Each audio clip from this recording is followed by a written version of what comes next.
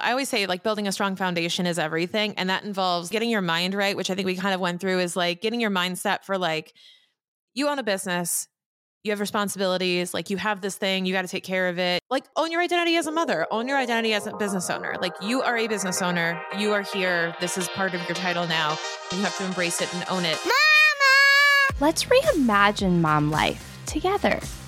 Mama Has Goals is your hub for relatable support and helpful resources that help you fuel yourself alongside motherhood. Your identity is bigger than mom, and whatever your goals are, together we're making them a reality. Knowing your money and how to manage it is a skill set that everyone can always improve on, and there is no limit to being better at it. It's also something that we aren't super equipped with. From school, from our parents, just life, it's a necessity that we're not typically really taught. And our guest today, Shannon Weinstein, is a CPA and fractional CFO for growth-minded business owners. While she's a teacher at heart, her real-life relatable example simplifying the financial side of business so that she can help others stop stressing and start scaling. This conversation is bigger than business today. We talk about how to tap into your finances as a parent, just as a person, how to know things that you should know about how to save money, how to do things differently, how it relates to maybe sponsoring your kids' activities, or how you can just be better with your money and things to ask your accountant as a business owner or as not. Shannon is the host of IRS's least favorite podcast, Keep What You Earn, which consistently ranks in the top 100 in entrepreneurship. Shannon is also a frequent speaker in business coaching communities and masterminds. She is also just such a great human. She is fun. We really have a fun play on the balance between motherhood and finances and accounting and where they overlap today. Shannon shows up volunteering for different programs like the Junior Achievements Association, and her husband split time between Costa Rica and her home up in Connecticut. I cannot wait for you to hear this episode. Shannon, I'm so excited to have you here. We have crossed paths in my entrepreneurial journey, and every time I see your face, your smile, your energy, your puppet, I'm like, oh my gosh, I love Shannon. I love everything about her. My Plus, puppet. Oh my God, my puppet. I'm like, you know the puppet. I'm like, oh yeah, we go back. Yeah, I love the puppet.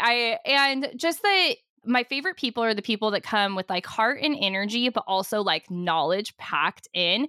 And every time that is what you bring to the table. So thank you for bringing it to my audience here today. Thank you so much for that. I appreciate it. That's what we're trying to do. Amazing. So let's dive in and just talk about the benefits of having a business. And you know that the majority of our listeners are parents. And I remember the first time someone told me, they're like, well, are you paying your kid for your pictures on Instagram? Or are you paying your kid for this? So let's dive in, start there about hiring your kids into your business. Yeah. So hiring your kids into your business is one of my favorite tax strategies we implement with clients, but it is also one of the most work intensive. So what you may have seen on the TikTok, the Instagram, the whatever, right? You're going to see a 30-second thing saying, you can hire your kids and pay them 13 grand a year and you can do this and you can do that. And it's amazing. And they're not wrong, but it's incomplete because they have 30 seconds to tell you how amazing it is. And then the work comes to actually do it. And we find that there are a lot of entrepreneurs, a lot of business owners who are parents who actually look at this and go, wait, I have to do an employment agreement and I have to run payroll and I have to pay for the payroll system and I have to issue them a W-2 and I have to. And then they look at it and go, and I really can only pay them about $100 a week or $100 a month, given the fact that they're, 6 years old and they can only do so much work, right? So they kind of, you factor it all in and you realize this really isn't what I thought it was going to be. And the benefits don't outweigh the cost for me in terms of my time and my money. So a lot of times it actually doesn't benefit people. And I know that's such a funny thing for me to say, like will always advocate for tax strategies, but it has to make sense for your situation. And I think it's context is everything and the circumstances around how you're doing it. So I just want to put that out there as like a, hey, disclaimer, fine print underneath all those TikToks that are out there saying this is an amazing idea, which it is when you can pull it off. Yeah, I love that. And so sometimes when we think we want to start a business, we jump in, like you said, we see these things online and we're like, ooh, that's a tactic I'm going to follow. Ooh, I'm Yeah. going to go do that. So I purposely jumped into that question without asking your background because I feel like that's how people get into their tax techniques with their business. So instead of jumping on the flashy ideas of hiring your kids into your business or just asking that specific question to your fractional CFO, let's take it back and talk about how you got started and really where you wish more people started when they talk to you about their tax prep. I love that question because that makes me think about like where I wish people had started. That's interesting. So, I mean, my background is I'm a CPA, fractional CFO. I do implement tax strategies for my clients in a very practical way. And let's see, where I wish people would start. I guess I'm going to interpret it this way and say, I wish people would not wait until they're making a bunch of money to start wanting to organize that money and start saving in taxes, because that's something you can do from day one. It's kind of like when you have kids and you're telling them to eat their broccoli, eat their vegetables, and they're like, nah, I don't need to yet. My hip isn't going out yet. My bones are still good, right? But it's like, but the habits you're forming now dictate what your life is going to be like later. So if like your kids don't develop the habit to brush their teeth, eat their vegetables, do whatever, right? Like take a bath, take a shower, right? It's going to be so much harder to get them to do that later because it's not built into the habit, the flow state, the this is just how it is. Like this is what we do, right? So I want more business owners to adapt habits into their lives early on in their business ownership journey so that it becomes second nature and they don't even think about it. And you focus with primarily online business owners. Is that correct? Correct. Yeah. Online and service. Yep. And how'd you get into that area? So funny enough, I was a Zumba instructor for 10 years and I started, actually, it's funny because it was the one place where I wasn't surrounded by other accountants. So it was kind of it was a break for multiple reasons. It was like I get to go dance, have fun, and not talk about freaking accounting or taxes with anybody. Like nobody was asking me questions or like making me feel stupid, because we all know when we work that we feel like the dumbest person in the room. We're asking a million questions. We feel like morons because like, why don't I know this? And why am I not smart as the partner over there or this guy or that guy?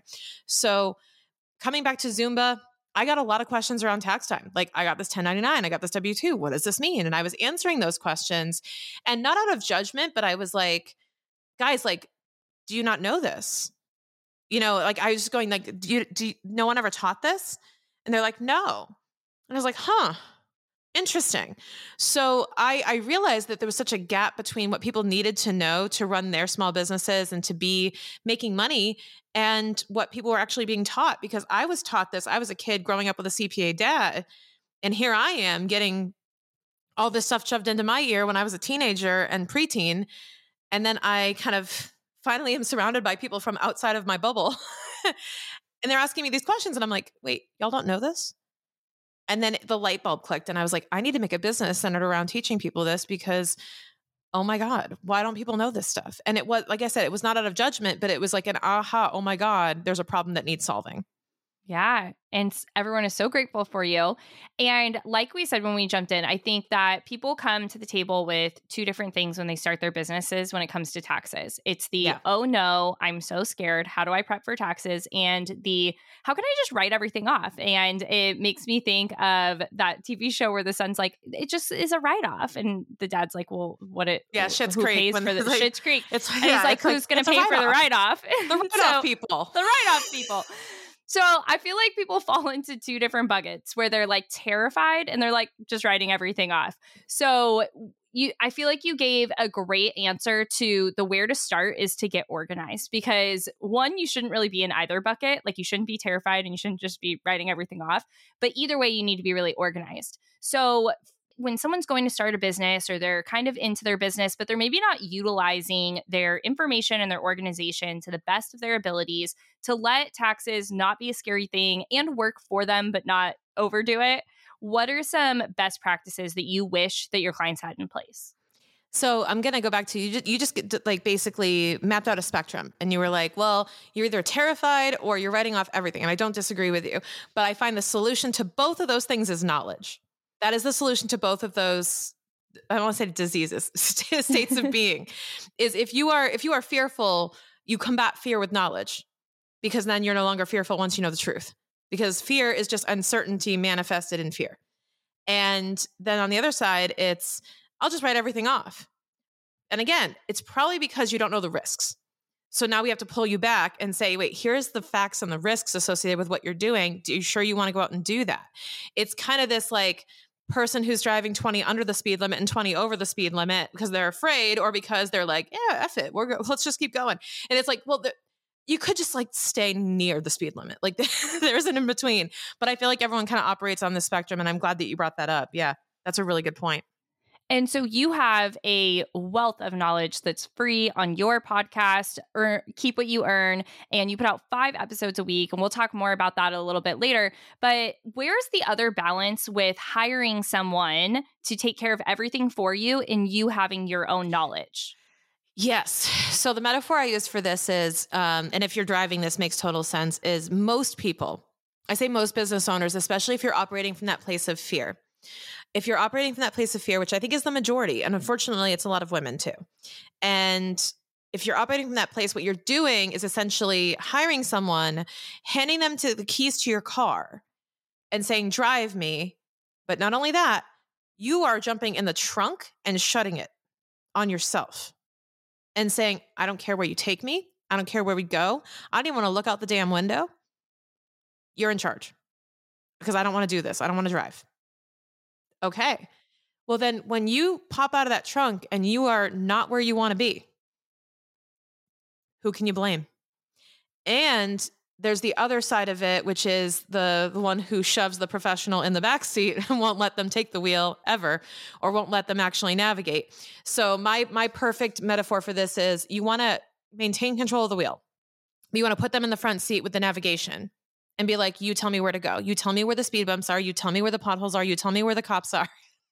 You tell me where the speed traps are, so I can conduct myself in a way that takes me on the road I want to go on and takes me to the destination I want to go to. Because if you relinquish all control, then you're going to end up you're not going to have any idea where you're going, what direction you're heading in, where you're going, or when you got there. So you really want to maintain that control of the map and saying, this is where we're heading, and I want the most efficient and effective way to get there safely. Will you take me there? Yes. And that's exactly who you want to hire. And that's the hard thing to find, because we tend to be overly trusting of people who seem smarter than us. Because somebody like you, Kelsey, I'll use you as an example, and I don't know if you can relate to this or not. It's like, if you were to hire Shannon, you might just be like, yeah, tell me what to do. Like, I don't know. And throw your hands up and go, I don't know. I don't know what's going on. And while I don't expect anyone to study accounting or become good at it or become well-versed in it, I want them to be along for the ride and looking out the window. I want them to hold on to the wheel and know where we're going, where we've been, and pay attention to what's passing us, the signs. Just be present. All I'm asking is, like, be present and be with me on this journey. Because when you relinquish all the control, like, we will never care about your business as much as you do. It's like handing your kid to a babysitter or a friend for the day. Like, it's just not theirs. And although they will love kindly, like, they will do everything in their power, they genuinely will care. They will never care the way you do. It's just a different relationship. And that's what I tell people all the time. And now, business is not your baby. We don't want to use that exact metaphor on everything, but when you're caring for your business, it's super personal. It's super oriented towards your goals. You created it. You created it out of choice. And it's like, please take care of this thing for me. And no accountant, no service provider on the planet will ever love it as much as you do. Yeah. And it's a partnership, right? And I think, Absolutely. Using the analogy for kids, of course, there's differences, but there's similarities. Like, you've put so much time, energy, effort, and your life into this business that you're building. And even not even as a business, right? Like, we all have to file taxes. So if this is just like what you're doing on your day to day, you want your money to be cared for. So when you're showing up as a partner, a partnership in whoever you're hiring. If someone comes in, cleans your house, you're guiding them in what's most important to you. If someone comes and watches your kids, you're guiding them into how you expect things to be done when someone's caring for your child. Some parents Exactly. have a different standard than others. So you can't expect that babysitter to come in and be the same babysitter for every kid, just like your accountant is going to need you to be a partnership and drive and handle the wheel while they're navigating. So I love that analogy. Yeah, you wouldn't go to a babysitter, bring the kid to the babysitter's house and say, "Raise my kid." Yeah. However you want to. Yeah, they're going to say, "Hey, what time's bedtime? What do they need to do before bed? What are the Yeah. rules around here?" And you wouldn't go, "Well, you're in charge. You're an expert." Yeah. That's such a really good analogy. I'm going to start using that more. No, it's so true. And I think that is something that I've learned outside of accounting, but in any partnership in business, like other people that I've brought in that I've been like, well, what's your advice? And they're like, look, this is your business. Like you gotta come and give me what you want me to do. And I think that that's a mistake that people make early on in business, and actually very applicable to mistakes that people make in motherhood is when you have your baby, people are going to give you feedback, but no one's walking the same motherhood journey that you are. So how you get your kid to sleep, how you feed them, what you choose to do, people have advice and feedback, but only you know at 2 a.m. what you need to do to get your baby to go to sleep and whatever that looks like. Or your teenager that, just totally threw you for a loop or whatever else. Like no one's walked that journey but you. Now, that being said, there are best practices in the sense of like, hey, these are some things that you can look out for with your teen, and this is the right way to buckle in a car seat. What are some of those things when it comes to accounting and like bookkeeping must-dos from the get-go to make sure you're setting yourself up for success? Like, what is the right way to strap the car seat in when it comes to the accounting world? I love that. I love that metaphor. We're going to keep going with this. So my favorite things, I always say like building a strong foundation is everything. And that involves the bookkeeping. That involves also getting your mind right, which I think we kind of went through is like getting your mindset for like, you own a business, you have responsibilities, like you have this thing, you got to take care of it. You got to like own your identity as a mother, own your identity as a business owner. Like you are a business owner. You are here. This is part of your title now. You have to embrace it and own it. The other thing is having really good bookkeeping in place. And by that, I mean collecting data. So let's just say we're on like a health journey. This is my best comparison for this is if you're on a health journey, you're trying to lose weight and you're working with a nutritionist, right? What is a nutritionist inevitably going to make you do? Track your food, or at least write down what you ate or how you felt about it, something, right? They'll make you journal something. You're going to do some type of homework every day, inevitably. Now, what ends up happening is they will take that data and then make decisions based on that data to say, hey, we got to tone down the carbs, or hey, we got to turn up the protein, or hey, we got to do less of this, more of this, less of this, more of this, and turn those speaker dials, if you will, to see where we can get the right frequency to get you toward your goals, like kind of hack your body in a way. Very much like that. A bookkeeper will collect the data, basically ask you to use your business bank account exclusively, which is really important. We want to separate personal and business finances and connect that business bank account to something like a QuickBooks or some type of bookkeeping tool. And ideally hire a bookkeeper to help you with this, but to collect your data and start organizing it, categorizing it, knowing how much you're spending on these different types of things so that you can plan, you can budget, you can allocate your spending. And then you're not really surprised what your bank account looks like at the end of the month, quarter, year, because you knew exactly what happened along the way. Looking at your bank account is like looking at the scale. It's like, that's the weigh in, that's the metric for today. But how I got here was all these decisions that I made along the way. And I say that good bookkeeping helps you turn the data into decisions. Yeah. And now that's applicable to non-business owners too, right? So while you specifically support business owners, everyone should be keeping track of their protein, carbs, whatever that is for your life, right? What are some ways that you recommend that the general person just understands where their funds are going? What are some things that people should really be keeping kind of a gauge on, not just during tax season when they're filing their taxes, but things that you wish that the general person just had better habits around? Well, I'm not one to advocate for a certain type of budgeting, and I don't work with personal finance or personal budgeting. So like I tell everyone, you do you, whatever works well for you. I always say whatever you can be consistent with consistently, do it. But I say, like, let's say tax time rolls around. You definitely want to be tracking certain deductions. So I would say talk to your tax professional, literally ask them, what can I track better for you this year? Because if I were to tell you a blanket set of things, it would be overwhelming because I give you like a laundry list of stuff. But I would say turn around and talk to your tax pro. They will be super impressed by the way that you asked this question because I'm going to generalize and say they silently put up with everybody being unprepared every year. And if you will earn so many gold stars if you go up to your tax pro and you go, how can I do a better job of tracking and being prepared next year? They will probably give you a hug and cry. So I would say ask them, how could I do better? Or what should I be based on what my tax situation is? What are some of the things that I should be tracking around the year to make sure I don't miss anything for you? One example could be out-of-pocket medical costs. So for example, if you're a new mom, now, a lot of times your deductible will get exceeded or you'll pay your deductible, you'll have the insurance kick in, but maybe not all of your stuff is covered in by insurance or you're paying a lot of out-of-pocket medical costs for copays and for prescriptions and other stuff. Then I have a lot of new moms I worked with this year who were like, yeah, I spent a ton of money on out-of-pocket medical costs because their insurance didn't cover everything. What ends up happening is when you have out-of-pocket medical costs, those can be deductible as what we call itemized deductions. So if you are spending anything out of pocket, meaning your insurance didn't cover it, then you want to keep track of that really well. It's really hard to do that when you're spending money at like CVS, Walgreens, all the doctors, like to find that in your bank statements. It's such a huge variety of expenses. You could be going to CVS and getting a card, Easter candy, and my prescription, and this and that. So you really want to make sure you're keeping track of those medical costs. That could end up benefiting you if you're itemizing your deductions. Amazing. All right, let's take it back to the parent, kid, business trifecta, right? So we talked about hiring your kids into your business and why that may or may not be worth it. And so if someone's thinking about, well, I do use my kids for a lot of things, what is the one way for them to evaluate that? Like, should they bring in a professional to help, or what is, because in some situations it does make sense, right? We talked about that it might not, but when it might, what are the next steps for that?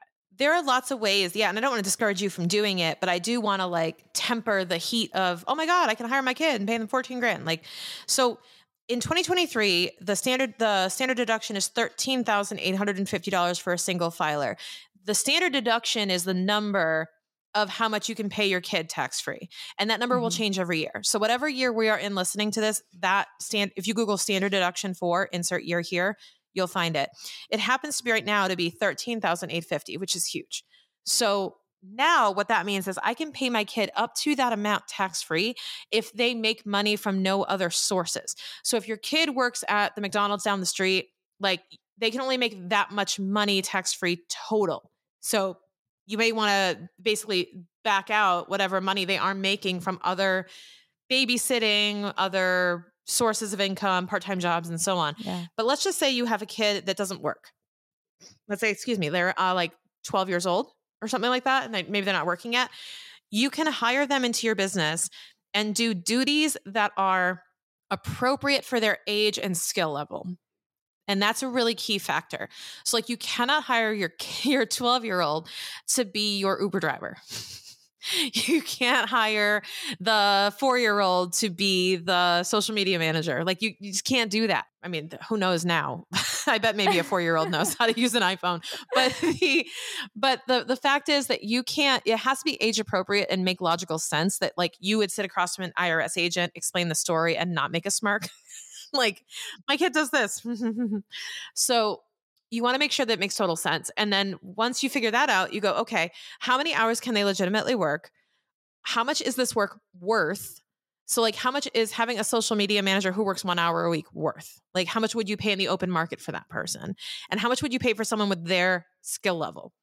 So when you actually back into that, yes, it can be $13,850. But I think that you'll find that's more the case with the older kids or with the kids who can drive or the kids who can do more for your business. I always say it's under 18. Ideally, it's under 18. Ideally, it's over 7 because of Social Security laws and things. Like over 7 generally has a better chance of getting hired without any pushback from the IRS, and under 18. So I would say, or maybe it's 18 and under. I have to double check. I'll double check it on my podcast. But what it comes down to is having an age appropriate, skill appropriate job title for them. And you'll have to run payroll, you'll have to pay them, do the W-2 and all of that stuff. So when all is said and done, like I was saying in the top of the episode, when all is said and done, you might be going, all they can really do is like print stuff for me. Okay. So Yeah. how much could you actually pay them? Is it really worth going through all the trouble? But when it is worth it, it's huge because not only can you pay them up to that 13,850, you could then take $6,000 of that, at least as of this recording, you can take $6,000 of that and you can put it into a Roth IRA. And the Roth IRA, not only because it's going in tax-free, will grow tax-free and be withdrawn tax-free. So you put that money in when they're young and they will have God knows how much money by the time they graduate college.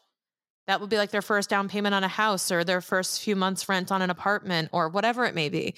So you could really help them out by having them do a little bit of work for your business and then paying them. It's one of the most rewarding strategies we implement because it has that lasting effect to not only educate them around money, but to position them well for success in the future. Yeah.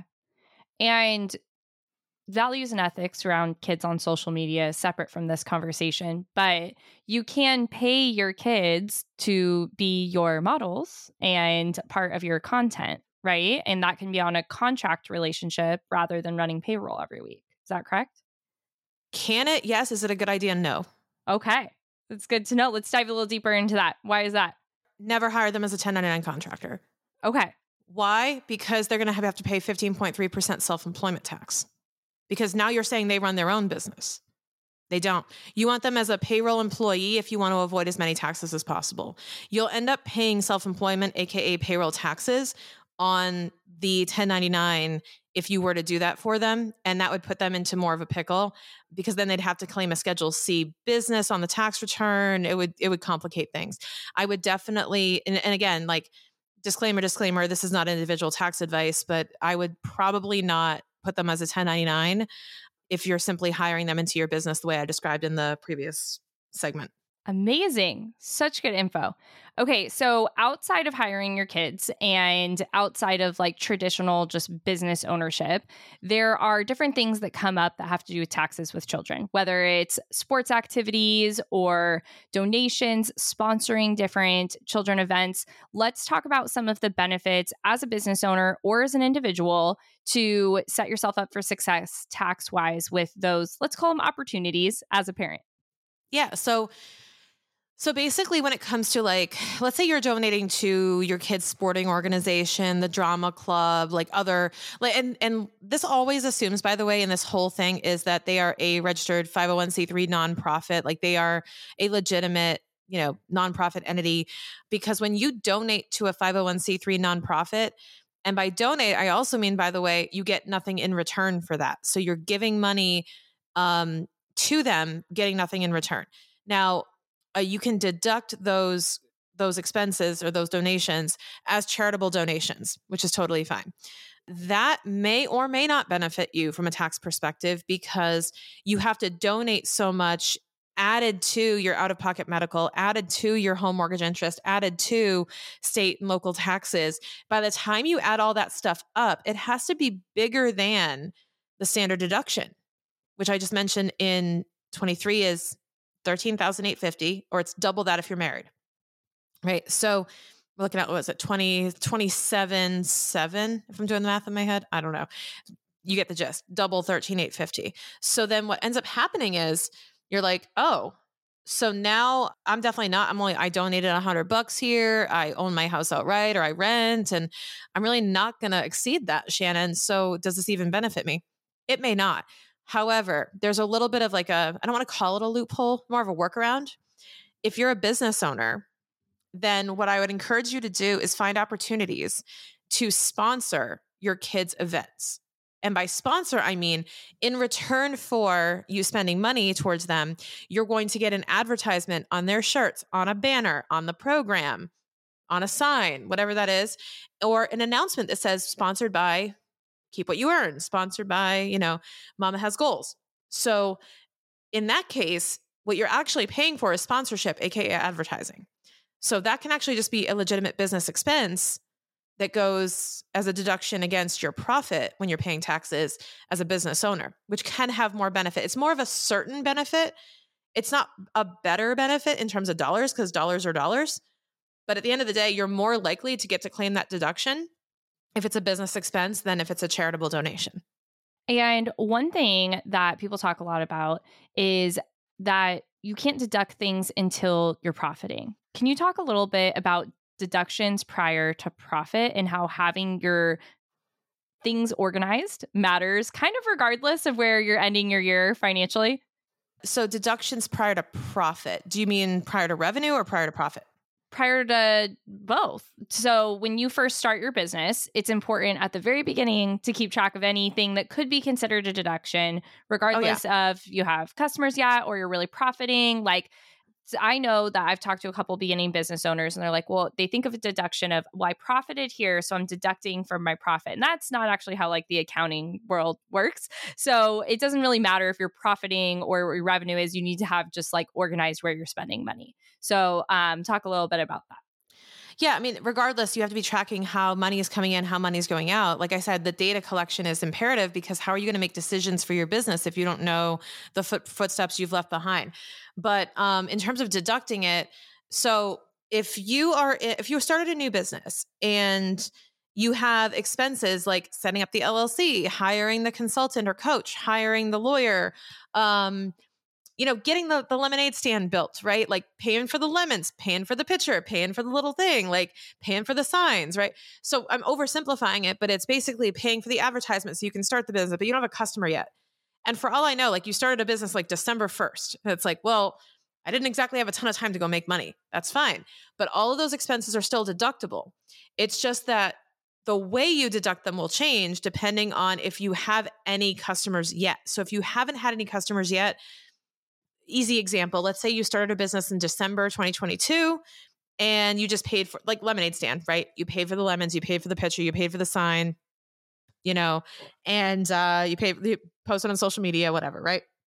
Now you're like, okay, no customers yet because it's cold outside. At least maybe you're in California, I'm in Connecticut. So if you started a lemonade stand in December, you're going to be very sad. What ends up happening is all those costs, this is where we're going to get like, I always say keep what you earn is the judgment and jargon free zone, but like I'm going to take a little jargon in this one and go, this is where what we call startup costs. Startup costs are amortized. If I haven't lost you yet on that word, amortized over 15 years, 180 months. So 15 years, you get to spread those costs out over the next 15 years because we don't get to claim them in the first year necessarily as straight expenses to offset your income. But what you do get is you get to spread a piece of those like 1/15 every year out over the next 15 years out as you operate the business. So you get to kind of deduct a chunk of those startup costs every following year. So if you're pre-revenue, then that's likely the approach you're going to take. And then I'll disclaim that and say, talk to your tax professional and just say, are these startup costs or organizational costs or should we deduct them? And there are limits to that and other math to do to figure out how much you can deduct, which I won't go into, but you treat them a little bit differently. But if you have been making money and you're just not profitable, like you're not exceeding your expenses with your revenue, everything's still deductible. They're still valid expenses. What makes them a business expense is the nature of what you did, not anything else, not your performance or not how much money you made. It's, did you spend money on something that is ordinary and necessary to run your business? And they're like, okay, they're listening to this. They're like, I need a tax professional. One, they can come work with you if they're an online or service provider. And so if they don't fit into that category, what are 1 to 3 questions that you wish everyone would ask a accounting provider that they're looking to go hire? I love this question. I did a whole episode on this, which was questions to ask your provider. And it was like a list of interview questions, which I was like, the accountant's going to hate me for giving you this, but like, these are the things you need to ask people to see if they're a good fit. Because first of all, going to the person down the street, your uncle's guy, your friend's guy, whatever, right? It's fine. But like, if you're going to Google any accountant just to find any accountant, well, you're going to get any accountant. If you want to be methodical about like, I want an accountant that serves or a tax professional that serves real estate investors and business owners and whatever. You want to find someone who specializes in your area. Like, and I don't mean geographic. I mean like in your bubble of categories. So like if you consider yourself, I don't know. I mean, if you're basically like a W-2 employee, it's pretty simple. But if you're a business owner or if you're a real estate investor or you have a certain type, like you were just telling me, Kelsey, about livestock. I don't know jack about livestock. And I'm like, do not hire me if you want to talk about livestock sales and all that stuff. Find someone who's good at that stuff, like farming, crypto. Like if you're into that stuff, there are specialists out there. So I'll say that, like find a specialist that works with you. It's like a doctor. Like don't go to a general practitioner if you need like a very specific surgery, right? So stick with that. But I would say that one of the questions I think that gets missed all the time, and I know you said 3, I'll come up with 3. There's so many. One is, do you work with other folks like me? Like, do you have other clients like me? I'll use that and say, do you have other clients like me who do insert here? Number 2 is, how do you prefer I communicate with you? And how do you communicate? This one is missed all the time because the number one complaint I see is they didn't tell me where my tax return stands. They didn't get in touch with me the whole tax season. They just disappeared. I hired them. They disappeared. My return appeared the day before the deadline. I have no idea what they were doing. They never talked to me. They never booked a meeting with me. And I'm like, that sucks. But did you tell them you wanted those things? Or did you pay for a tax return to get done and that's what you got? So like there's the blunt answer of like, well, what did you hire them to do? And I think setting expectations up front is really key in terms of how you communicate and how you want to be served. So if you say, I would really like a status update every 2 weeks from you, and the accountant's like, I'm not going to give you that. Fine. Then you can find somebody else who will. And yes, that's a weird request from people. And accountants are not used to that, but I bet you'll find someone who you can pay to do that. And they may cost more, just a heads up, because that's something that's not typical. But if it's something that you need, perfect. If it's going to make you feel better about the service and have you see value in that, awesome.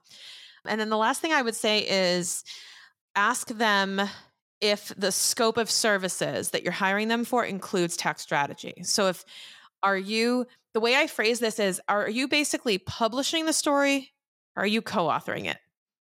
There's a big difference.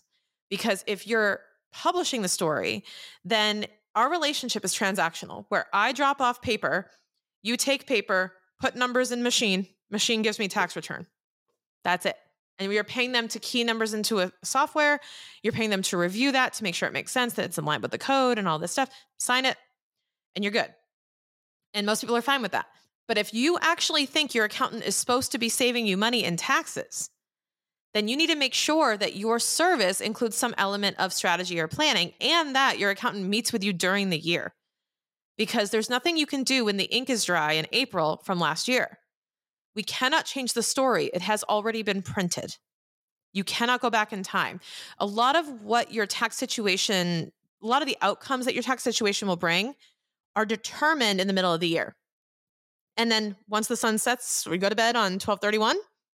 The ball drops in Times Square.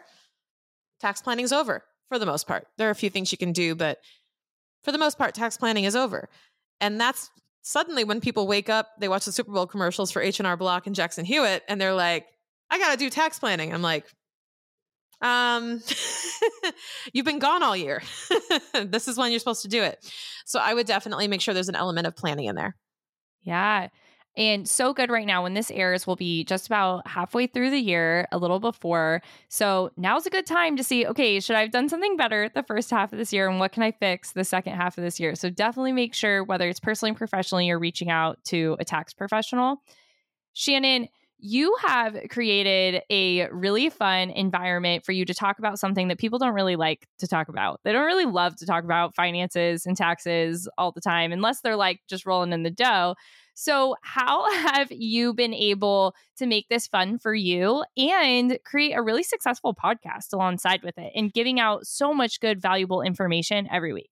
I appreciate that. Thank you. I really don't know yet. Like, it's hard to articulate because it's mine. And I'm like, I'm still surprised people listen to this. I'm like, y'all really enjoy this? This is interesting. I actually say this in my intro, which is that like finances feel like the broccoli of the business. It's the thing you kind of have to tolerate, but like it's not tasty. So you're not ordering it for fun, but you'll eat it if it's there. right? So maybe some of us do. I should come up with a better vegetable like kale. So like it's the kale of the business. And I use broccoli because I say then this podcast is the ranch dressing because, or the Velveeta, if you're from my generation. So it's the fact that you can laugh, that you can understand these concepts using very tangible examples from life that you can understand and go, oh, okay, so it's kind of like this. If I can take a complex topic and parallel it into a metaphor that is not a complex concept and it's something that people understand and have experienced and can relate to, then the other thing becomes more relatable inherently and less intimidating. So I find that the superpower that we have with the show is simplification of complex concepts, just to be like, it's not that serious. Like, I know that it seems that serious because like the dudes in suits have made it sound that serious that your whole life because they like to sound smart and they're trying to make themselves sound smarter by saying all these complex words to make you feel dumb. And it worked. But I'm here to tell you that all they're doing is getting on microphones to sound smarter. Like their goal is, I want to make sure I sound smarter talking to people. My goal is, I want you to understand it. Because if you don't understand it, I haven't done my job. And me sounding smarter, yes, it builds quote unquote credibility, but with a side dish of intimidation. And that's not what we're here for. I go, my credibility and authority should be built on trust, not on, wow, she's smarter than me. And that's like the last thing I would want. And that's such a parallel example to parenting, right? We don't want our kids to respect us because we're instilling fear in them. We want them to respect us because we're teaching from a place of knowledge and helping support them. And that's actually the last question I have for you today is, as parents are listening to this and they're like, great, I'm trying to figure out my own finances. I'm trying to figure out my own taxes. What are some things that you think parents could do in the home to help implement better conversations around taxes and finances for their children? I think that, well, first of all, it comes from healing what you have going on and not projecting that on the kids. Like whatever money story you have to be open to the fact that there are so many money stories out there that you get to choose the one that your kid will have. And while that might sound like it's a lot of pressure on you, it's actually not, because if you could start with a clean slate with what you know now, what would you do differently? And it's a huge opportunity. I would say if you're not the person who feels capable or qualified or anything to teach your kids about money, that there are so many resources. Like, God bless, we live on 2023 because you can get YouTube clips. You can find like my podcast, other podcasts. I personally volunteer with and donate to an organization called Junior Achievement. If your school does not have Junior Achievement, talk to someone about bringing them in. They're phenomenal, and they teach kids around money topics, resume building, professional, skills. Honestly, the stuff school should teach them. Yeah. The stuff school isn't teaching them that they should. I volunteered for a third grade classroom when we taught them about entrepreneurship. And I'll never forget this. There's a big blanket on the floor, Kelsey, big blanket of a town.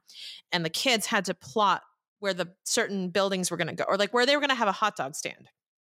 They're like, hey, Billy, where do you want to put the hot dog stand? And I'll never forget this, like 9-year-old, I think that's about that age, 9-year-old kid is like, well, we want to put it here because the church gets out on Sunday here and they're going to walk across the street. And then over here, it would be the most profitable because of the intersection between the church traffic and this thing. And I'm like, you are going to be very successful one day.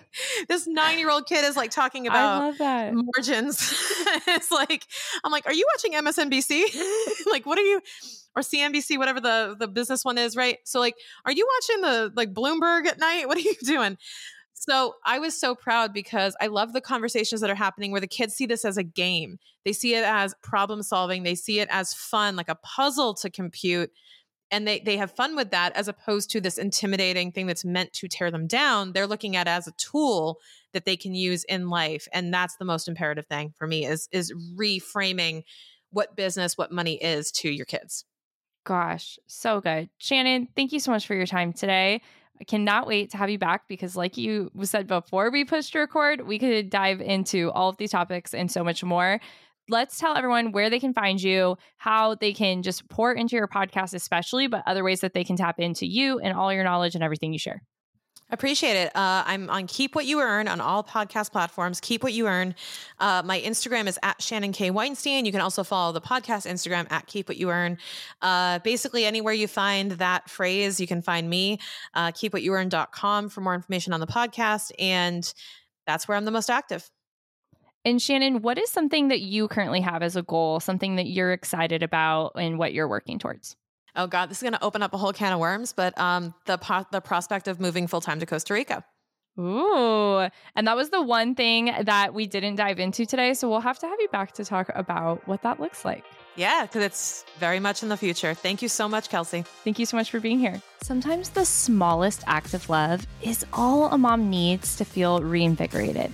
If you can relate to that, I'd feel so supported by your 5-star rating and written review. Take a moment and let me know what you thought about this episode.